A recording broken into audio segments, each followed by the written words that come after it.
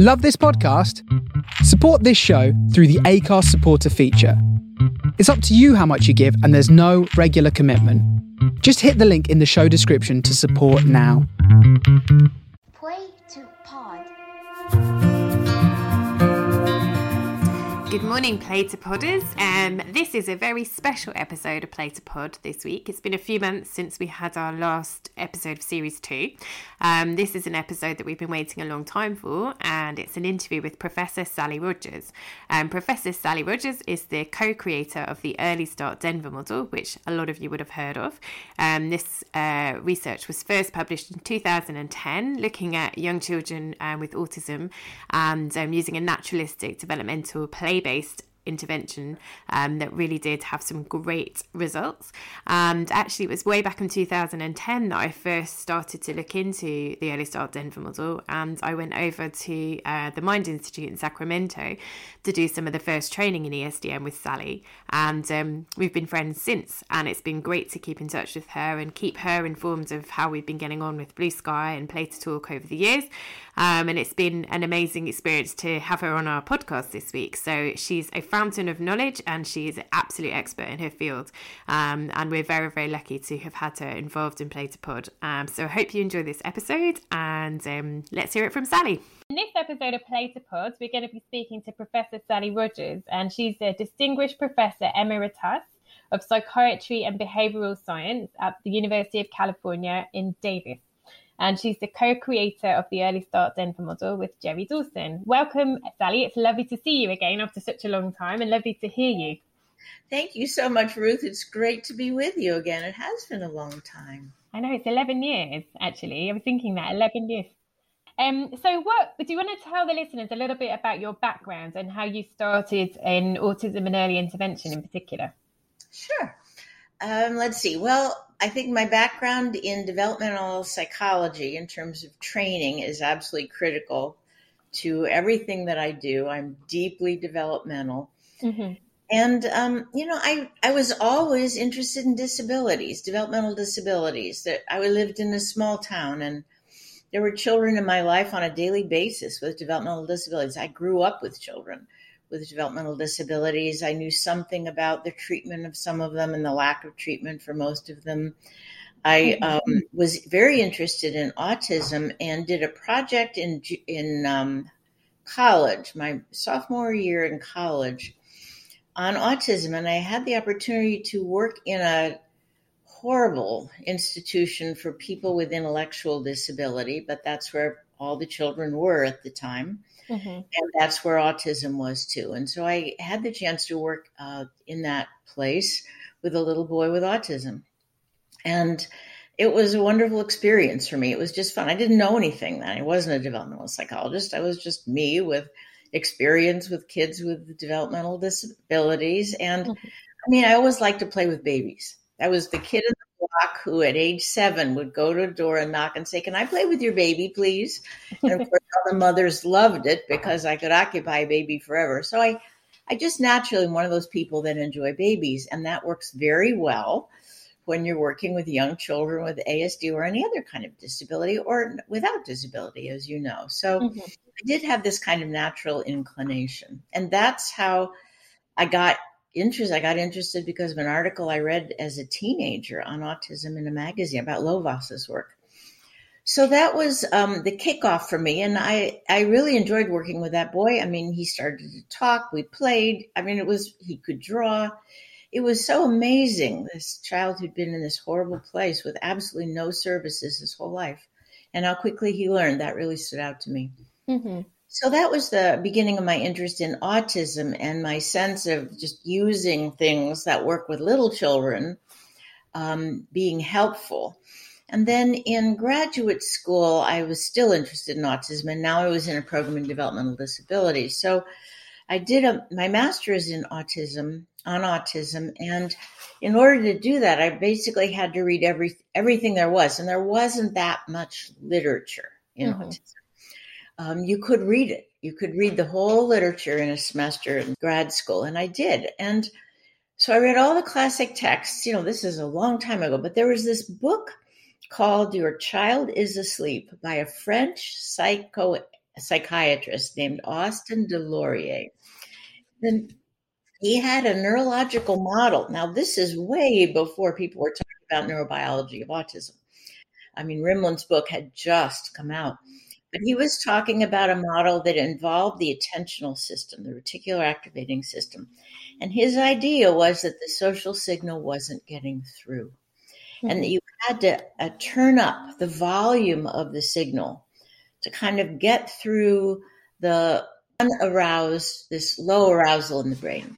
But anyway, I was working with another little boy in another institution, and he was very hard to get through. And I talked to my advisor about all the things I was working on. It didn't work. And I had these ideas. And he said, what do you have to lose? Try whatever you can think of. And so that's where the sensory social routines out of ESDM came from. It was from Delorier's model, and going into with this little boy who was so interested in objects and totally not interested in people, and taking him into, a seclusion room, because that was the only place there was where there was nothing, just nothing. Empty room with a bed, and inventing all these games that you play with toddlers that are very lively with a lot of music and movement. And it was like you turned on a switch. You know the feeling of this. Yeah. A switch, his eyes lit up, the smile came on, and he wanted more and more and more and more. And that was that. And I thought, all right, there's something very important about this, emotional, finding a way to find the smile. That's the phrase we use in ESDM, find the smile. And then all that nonverbal communication to keep things going. And then it becomes a dyad. And that was really the key to him. And that stood out greatly to me. So anyway, those are where some of the early ideas came from. And here we are, huh? And what were your biggest motivations for developing the Early Start Denver model? Because I guess previously the kind of play-based ABA wasn't really something that was in existence. Play-based ABA wasn't in existence then. PRT hadn't been named. And I think they were, Laura Schreibman told me once the story about how PRT developed with her and Bob Cagle when they were still, I believe, in grad school. And how a speech therapist, they looked at a speech therapist's work, and the speech therapist was using all these kinds of naturalistic techniques. And they watched her work. They had a common patient, and they watched her child, and they watched her work, and they thought, there's something to this. That's where PRT started. So for me, the ESDM started out of the Denver model, which is a preschool that I started way back in the early 80s because I got grant funding to do that. And I'd gone to a new place. I needed to do something. I had already figured out how to write a grant to work with kids with developmental disabilities. So I knew the process. So I went back to the same group and thought I needed to do something. I'd like to do something with autism. So there were no developmental approaches to autism in the literature at the time, other than in the psychoanalytic literature. And I knew how to write that, and I'd been in a developmental program for infants and toddlers with Michigan. I knew the way the grants went. I knew the language. I developed a curriculum tool already and a process for writing objectives. I already had that 12-week cycle that we use already well established, and I had some publications on. So I submitted this grant using a developmental model and mapping that onto the infant work we'd done in Michigan. And the absence of it in autism, and it got funded. Boom. So there I was in Denver, needing to create now this preschool that only existed in my brain. And that's really the beginning of ESDM, was in that little preschool where we were starting, absolutely from the beginning. We had no curriculum. Nobody was doing this. I assembled a great group of developmentalists, interdisciplinary, right? An early childhood special educator, an OT, a speech pathologist. And we just put our heads together, and I was working from models I already known. And we used that first 3 years to just figure out how to do this in a group. That was a group program, which then got recapitulated with the Australians in the Australian group program. So that was the start of all of it. And we had time to work on it, to develop more materials, to do the research on it. We got some extensions for that. And so that was up and running for preschoolers as a group program. ESDM, Jerry invited me into a grant that she had, which do one-on-one work with younger children. And she had originally started just with an ABA approach, and she invited me in because she knew my work. We knew each other. She's also a developmentalist. And so that was a marvelous opportunity for us to work together, and also with PRT folks who were there then, but Jamie and Chris, who'd come from Laura Schreibman's lab. And so they were already there with PRT, and PRT is a nice midpoint between, in terms of ABA, moving ABA into developmental, but they didn't have the term developmental in it yet. They didn't have those ideas. So we really, the group of us, the two PRT therapists and Jerry and I, created this amalgamation, which worked very, very well. It was helpful for the Denver model, adding behavior analysts to the team. I'd not worked with behavior analysts before. They just hadn't been there at the time. So it really helped us refine our teaching and develop better fidelity measures and do the work, the kinds of things that those behavior analysts really brought to it. And then we could continue with the good developmental work that was there. And I had been working with kids as young as 24 months. Jerry's project was about very young children. So we moved into 18 to 24 months, dropped the curriculum a little bit. And that became then the Early Start Denver model. It needed a name. So. Wow. Yes. And how did the ESDM vary from the other interventions that had previously been established for very young children with autism? How is it different? Yeah, how was it different? How is it different still? I'm not thinking there were any interventions at the time published for 18 to 24-month-olds with autism. We're talking about 2005, 2006. I honestly don't know that there had been a paper about children that young in a named intervention.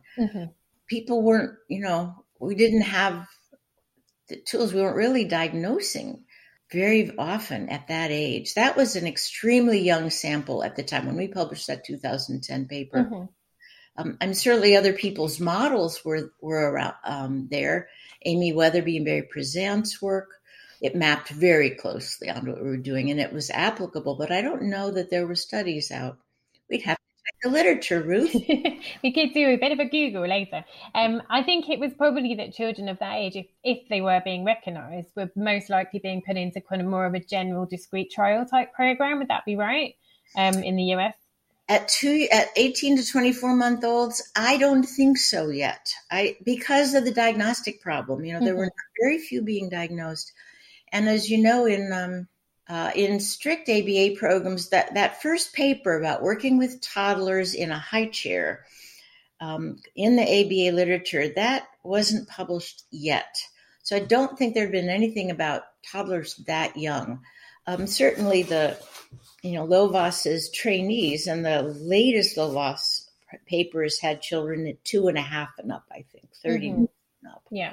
The replications, the 87 paper on the children who came after that. But it was one of the earliest papers, I believe, that were talking about children 24 months and younger. Yes, it was really groundbreaking at the time, and things have moved on so significantly from there that now that's kind of a typical age for children in the US anyway to start intervention. Yeah. And younger, we see children much younger whose parents have read up and they know what red flags might look like. And there's just so much you can do at such an early age now. So ESDM was the groundbreaker of that kind of focus on the younger children, wasn't it? I think it was one of the big early contributors to this idea of starting so young. When you said a minute ago that 4-year-olds with autism who'd had no intervention and all of the additional layer of difficulties they develop in those years, I thought to myself, I haven't seen a 4-year-old who didn't receive intervention after being diagnosed as a 2 or 2.5-year-old. I haven't seen that here.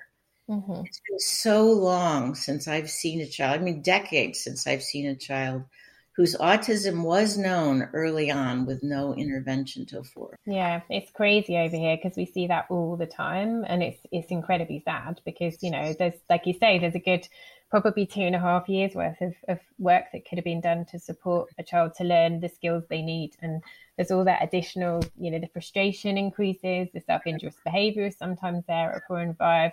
So yeah, the UK needs to really get its act together very quickly, because it's unfortunately letting a lot of children and families down, and that's been the case since I saw you 11 years ago, which is why I came to the Minds Institute to do my training and to get Blue Sky off the ground.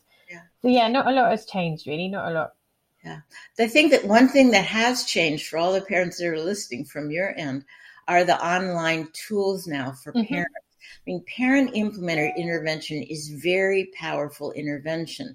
Amy Weatherby published a very important paper in 2014, I believe, showing that parent-implemented intervention could have the same level of outcomes as what we were doing. She had the same amount of developmental gain. I'm not talking about symptom relief. I'm talking about both symptom change and major developmental changes from a completely parent-implemented intervention. Yeah. And I totally believe that. I don't think therapists do anything that parents can't do and don't do, and do very successfully. And parents have great advantages in terms of being there all the time in natural environments. Yeah. They have a much richer opportunity to teach their children than therapists going in or out or being at a clinic ever do. And now there are more and more online tools for parents to learn the techniques that we all use. Curriculum tools are out there. There's so many tools parents can put their hands on to implement and also to get some help, but be able to do it at home. And I want parents to feel brave and able to do that, because you have it, parents. You have the relationship already and the environments you need. Absolutely. And that's exactly what we're doing here, because we're not really getting any grants or any government support. And we are focused primarily on parent training, because people are not accessing us for intensive intervention at all, maybe just once or twice a week. And a lot is online now as well, with people from a distance. And that is, the children that we're working with who are doing online only versus the kids that we sometimes see. There's no difference in their developmental gains if the parents are trained and on board. So it's really incredible, because we've got such it's a difficult situation here, because we're not able to provide free services to people. And parents quite often, for work situations and all sorts of other things, they can only access us maybe once or twice a week. And their children make exactly the same amount of progress as children that we see at the clinic more regularly. So there's evidence in the research, and there's also evidence with our own work. And I spent a lot of lockdown putting a lot of parent training online as well. So we've got some online tools that we're using, and we've directed people to the ESDM online tool now. Yes, we do. We're actually, all the work I'm doing with families and children is online, and it's mostly international. Yeah, because those families have less help than our American families. So, and I love working online. I prefer that to working in the clinic. I find it a much richer experience to be in a family's home and be able to see what they have and be able to help them from the start, rather than expecting them to have to generalize from a clinic session. I think it's much more effective, and it's a different quality of relationship too. I think families are more at ease in their own homes, and so we're blessed to have this technology. When it works, yeah. We had an online call today with a parent, and one of my therapists was doing it, and it took 4 minutes for them both to realise they couldn't hear each other. So I think they'd been talking to each other, and she was doing very, very good work with her child, but she couldn't hear us and we couldn't hear them, but it looked great. So it was one of the Zoom fails, I think. So in terms of your ongoing research into ESDM and kind of what you've done over the last 11 years and prior, what have been your strongest findings? I think you've spoken there about, children who have parent input making exactly, equivalent progress to children that have clinic input. What have been your strongest findings? The 3 key papers, if you want to focus on ESDM work, the 3 key papers are the very first RCT, which was a small RCT. It wasn't so small. That was a lot of kids, 48 kids. But it was the first, and it demonstrated significant gains in the ESDM group compared to the community group, who are also getting a fair amount of treatment. So that I was worried probably every night of my life through the whole 5 years of that study, whether or not it would actually end up being a solid finding, because I felt like all the weight was on my shoulders, and we'd never had it tested in RCT. So it was very, like it could relax a little when we first ran the data. That was nice. So that was a key study and let us know we're on the right track. But, one finding is only one finding, and it's not a fact. A finding is not a fact. It's not a fact until you can replicate the finding and other people can do it, and you can demonstrate that this isn't based on a very specific chemistry of a certain lab and a certain set of people and a certain set of children at a certain point in time.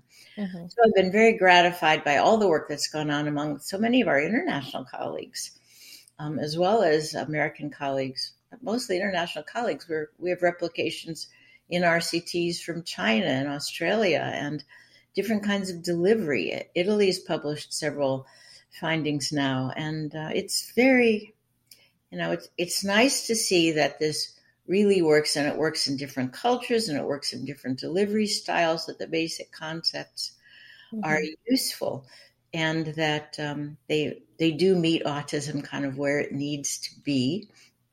Certainly not the only effective treatment, but it's one of the few, I think, that has that level of science behind it. So the replication was critical. And I know some people said, well, you only replicated the language finding, so you didn't really replicate the 2010 paper. I've always been focused on language. To me, the most important thing we can do for children with autism is to give them language. Because with language, you have so much access to everybody else, and they have access to you in a way everybody has access to you, because it's a common language. And because the level of thoughts that you can express is different than what you can do with picture. We don't have a picture system. I haven't seen data on a picture system for children with autism that allows them the range and depth of expression that speech does, the representational use of language. So for me, that was what I needed to see, that language was still the main outcome. And I feel, I think when you have language, you're also you're treating the core deficits of autism, which is social communication.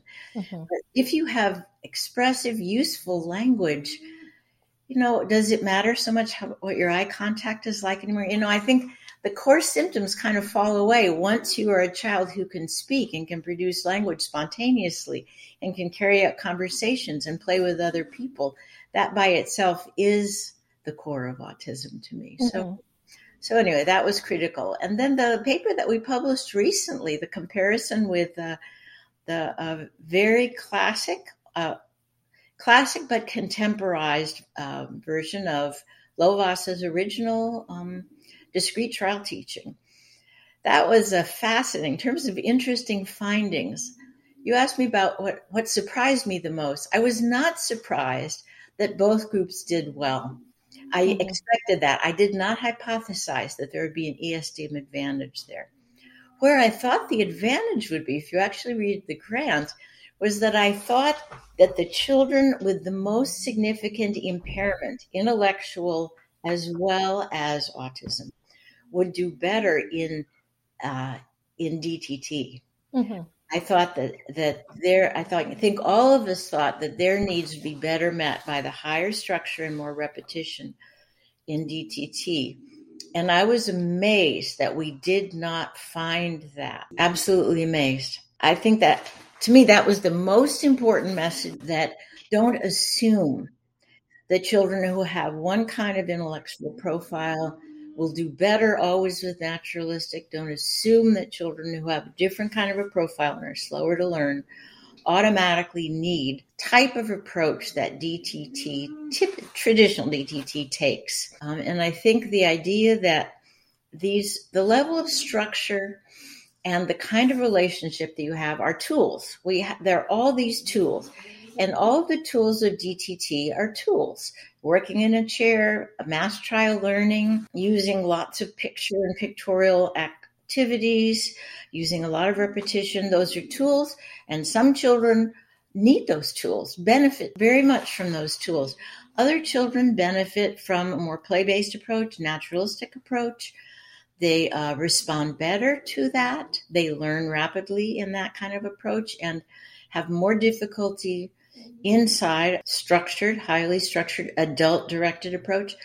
We need, and isn't it nice to know that we have all these different techniques that allow us to individualize to the child? Mm-hmm. And that's the important part, yes, isn't it? That's the important part, is that children with autism are as different from each other as any of the rest of us are different from each other. In some ways, they're more different from each other because the range of both their skills and their difficulties are broader than we see in a group of children who do not have difficulties learning. So knowing that all the tools that we have that have been tested, there are places for them, and that we need to be open-minded inside the work that we do, whatever model we choose. Some models have all of these different techniques built into them, like ESDM has a decision tree, which allows you to start to take that apart and put in different tools inside the decision tree for children who may need different kinds of help.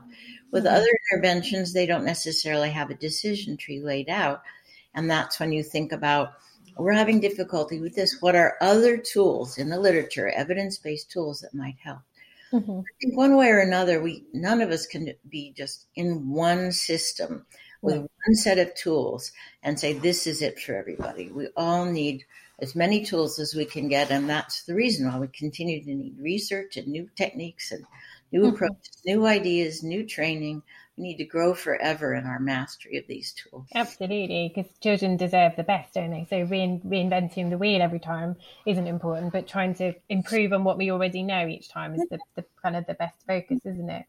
So there's much debate on hours per week, and there is over here as well with a lot of private providers of intervention for children under 5. So what are your thoughts on this, and what have you found in your research? What does the science say? Yes, well, that was the other big surprise, right? I actually did not expect the most recent paper that we studied also compared children receiving 15 hours a week of one-on-one intervention to children receiving 25 hours a week of one-on-one intervention. And we looked at that both with children getting ESDM and children getting DTT. And there was no significant difference in the progress those groups of children made based on the hours per week. And I also expected that because I expected it because of previous findings. And really because we found in the first ESDM paper that we could create the same level of IQ gain and language gain in our 15 to 20 hours a week of ESDM that Lovaas had reported in the very best outcomes of the controlled Lovaas papers. So that's why I assumed that it was going to work, or that we weren't going to find a difference. And we didn't. And we didn't even find a difference based on learning patterns of children.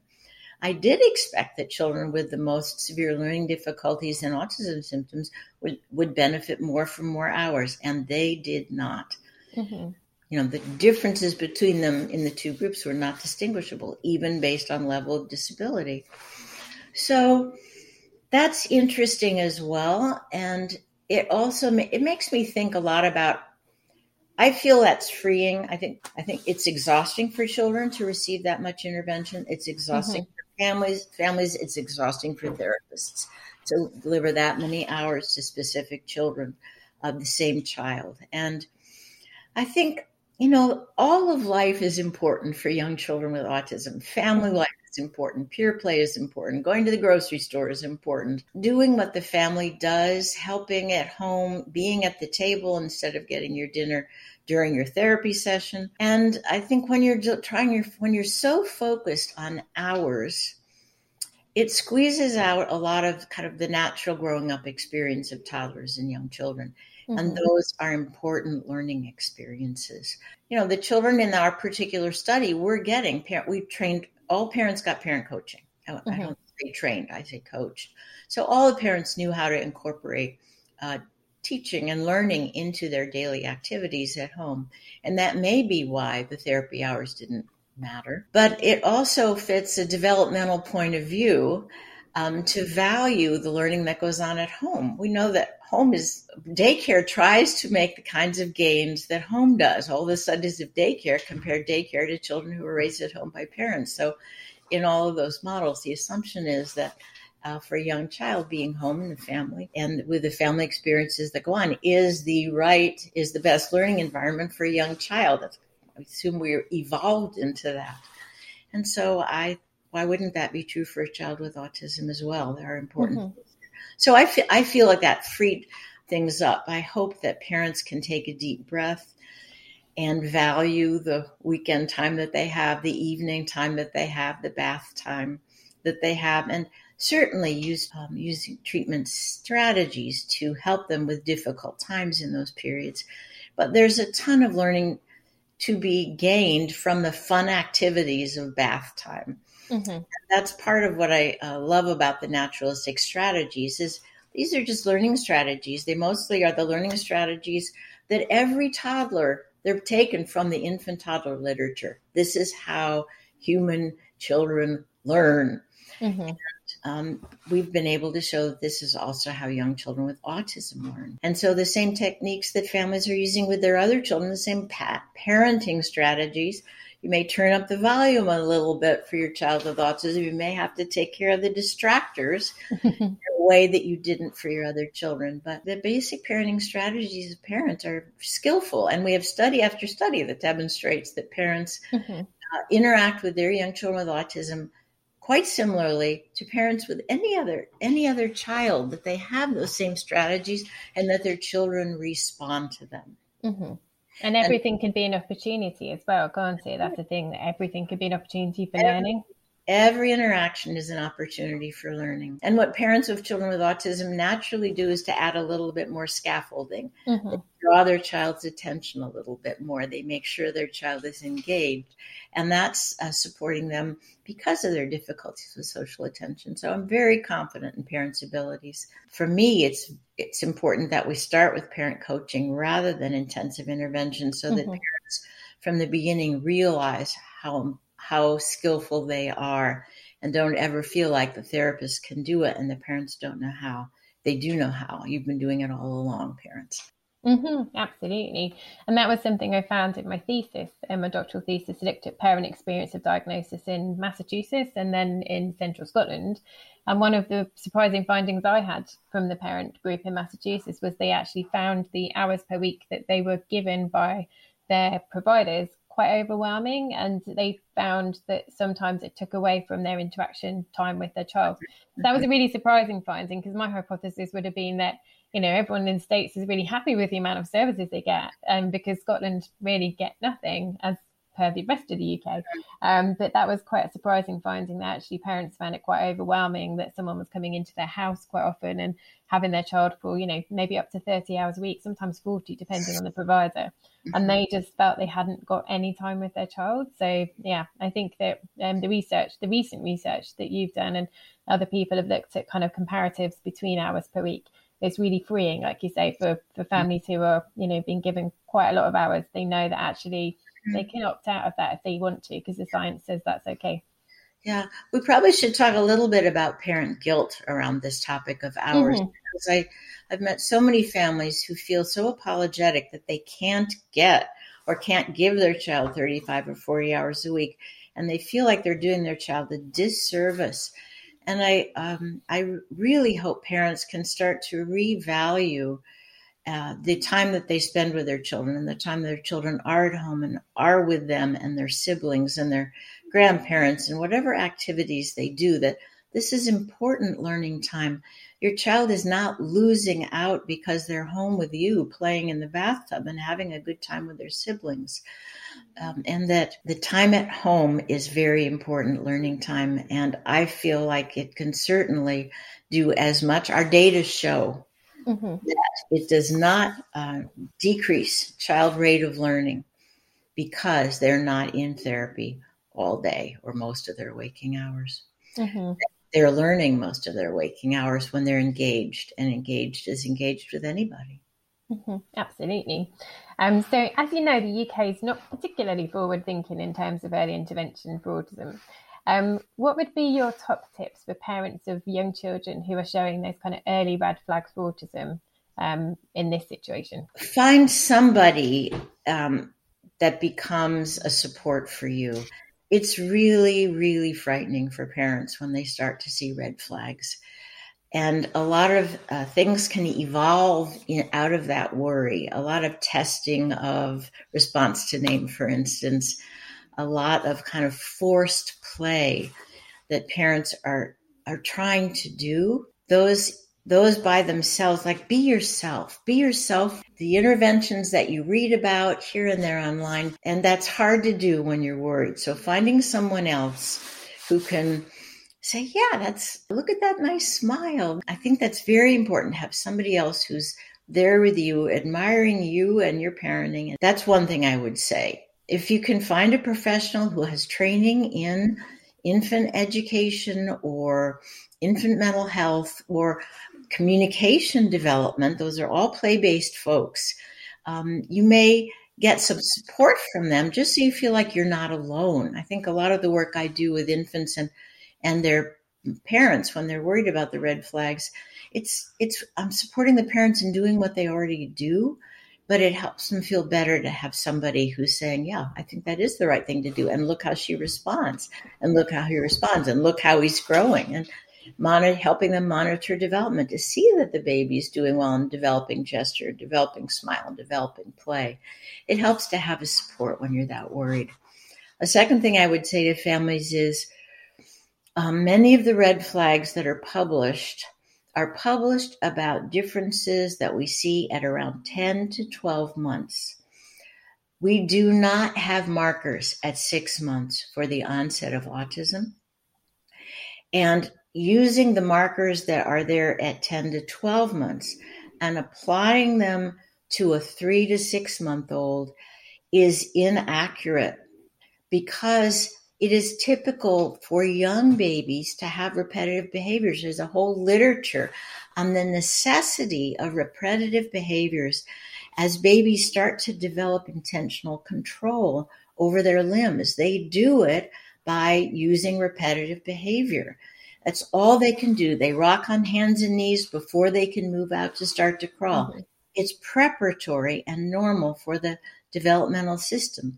Many young babies rock their heads when they put themselves to sleep. It's a way of calming themselves. So please don't take the red flags that are written for 10 to 12-month-olds and use them as a way of assessing your 6-month-old. I'm afraid you'll worry needlessly. I'm getting a lot of emails about families of 2 to 3-month-olds, and particularly babies who've had some stressors in the first few months. They were a little earlier, they had some difficulties, or they were hospitalized for an infection or something. And please recognize that in those first 3 months of life, even though, yes, there is a literature about newborn gaze to face, I've done those studies, it takes a lot to get a newborn to make eye contact and follow.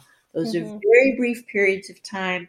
It requires a very specific state in the newborn and a very specific set of techniques. And there's a huge difference in newborns' ability to attend to other people for very long in the first 2 or 3 months. That's the time when they're getting their body settled down. And please realize there's a huge range of differences, and it doesn't have meaning if your 1-month-old doesn't make much eye contact. It's normal for young babies to focus on lights and to focus on fans and to look at their hands. By 3 to 4 months, you're going to see the development of social interest in your baby. So those are points I would say for parents who are worried about red flags in their under 10-month-olds. Mm-hmm. And what about advice to parents who have older toddlers who are maybe not getting the support from the professionals that they should be in terms of kind of our health services and things, and they're being told really there's nothing you can do with a 2-year-old and they just need to wait and see? Yes. Well, I would say you know what's going on with your baby. Trust yourself and start to pick up some of the manuals that are written for parents and the videos that are online. Amy Weatherby's site has marvelous videos. The site for the Birth to 3, the 0 to 3 group, has wonderful videos about parent-infant play. Look at videos of parent-infant play. Look at Amy Weatherby's videos, the videos that we have up, Help Is in Your Hands. There's plenty you can read and plenty you can find out that will help you use your already interactive times with your toddler to deliver more learning opportunities and to make sure that the learning opportunities that you are providing your baby kind of get in, how to get their attention so that they can make use of what you are doing for them. I would say turn to any parent, call people. I know that online work can be expensive. There are people who are certainly going to be willing to do a session with you, help you be on the right path. You certainly can find people who will help you, take a look. I've had people, Dr. Rogers, can you just spend 30 minutes on a video with me and help me know if I'm on the right track? Many people will. So don't be afraid to ask. There are tons of people's names and emails online. Feel free to call them, write them, ask them. We are here to help you. Our whole motivation is to help you help your child. I think we have, I have hundreds of therapists just on my website that are all trained, that I'm sure they're all working online. All of us are working online. People want to help you, parents. Exactly. So it's been brilliant to talk to you, and it's been like just a massive source of information. I could talk to you all night, but I know all day in California because it's 9 o'clock over there. Do you have anything else you wanted to add? Anything else you wanted to talk about? Well, as you British parents know, the way that the reason that we have all these services in the States is because of what parents have done. Parent advocacy has driven all of our early intervention systems. Parent advocacy has driven the research. Parents are powerful when they are a group of people who are, advocating for their children. It doesn't come out of the goodness of the hearts of any government. It comes out of parents and the power that parents have with your elected officials and the amount of noise you can make. American parents are noisy. So I use all the advocacy skills you have and all you can acquire and band together. Yeah, and that's the important part, isn't it? I think it's trying to get as many people as possible to really band together and to support each other, but also to try and push out a little bit with, this isn't okay. We need to do something about our services over here. And I looked at American parent advocacy as part of my doctoral research and wow, that's absolutely what changed everything, isn't it? Because it's not always been this in the US. It's a work of complete, wonder with the parent advocacy and the people that were involved at the very beginning. And I think we can do the same here. I think it's just trying to get people together on the same page and make sure people have got enough energy to do it, because it's hard. We know when we're working with parents, there's high levels of stress and anxiety, especially when you have a child and you're waiting for services and you're not getting anything. So it's, making sure you have enough energy to advocate. But, we're always looking to try and push out some campaigns and emails to MPs and just getting it rolling again, I think would be a good idea for us now. Things are back to some kind of normality, kind of, in terms of the pandemic, although it's still ongoing. But, we've all got time to write emails to our elected representatives, like you say, and just start to question what's going on. All the research is showing that there's lots that can be done at an early age to support children with autism. And we need to get on the same path as everywhere else in the world, like the US and Australia. I mean, Australia is doing amazing things too, isn't it? They are doing a lot, yes, and it's government funded. Yeah, I think we can get there. We just need to talk to the right people at the right time, with the right number of parents behind us. But thank you so much for talking to me, Sally. It's been lovely to see you again. It's nice to see you too, Ruth, and thanks for giving me the opportunity. This is always fun for me. I enjoy talking to people in real time and learning from everybody about what's happening with them and trying to help along the way. Thank you so much to Professor Sally Rogers for appearing on Play to Pod. It was a real inspiration to be able to talk to you again, and we look forward to hearing more from you in the coming years. Thank you so much for all the work you've done in this field. You've changed the world for so many children by developing some groundbreaking intervention, looking at the naturalistic play-based interventions that we know work so well with the children that we see. And we hope that parents listening to this episode can feel inspired to know that they are doing absolutely the right thing. They know their children best. And with a bit of guidance and some coaching in how to kind of turn that volume up and the social side of things, then you don't need to do 25 hours a week of intervention. You can absolutely do lots and lots and lots all by yourself with a little bit of guidance from experts like ourselves and like Sally and her team. So we hope you enjoyed that, and we hope that it inspired you, especially parents in the UK, to possibly look at a little bit of advocacy and try and campaign for some early intervention in this field, because it's really not happening in the way it should be. If you look across the world and other places, the services that are out there for children with autism and early signs of autism, and the therapy services that parents have access to are just incredible in comparison to what we're getting here. So please watch this space for some information in the next few months about a campaign that we want to be launching here in the UK. And anyone that wants to get involved can find us at www.blueskyautism.com or www.playtotalk.co.uk. And if you think we might be able to help you and your child, please send me an email on ruth@blueskyautism.com. The world could fall down, it's gonna be okay. The sun could go out, we're gonna be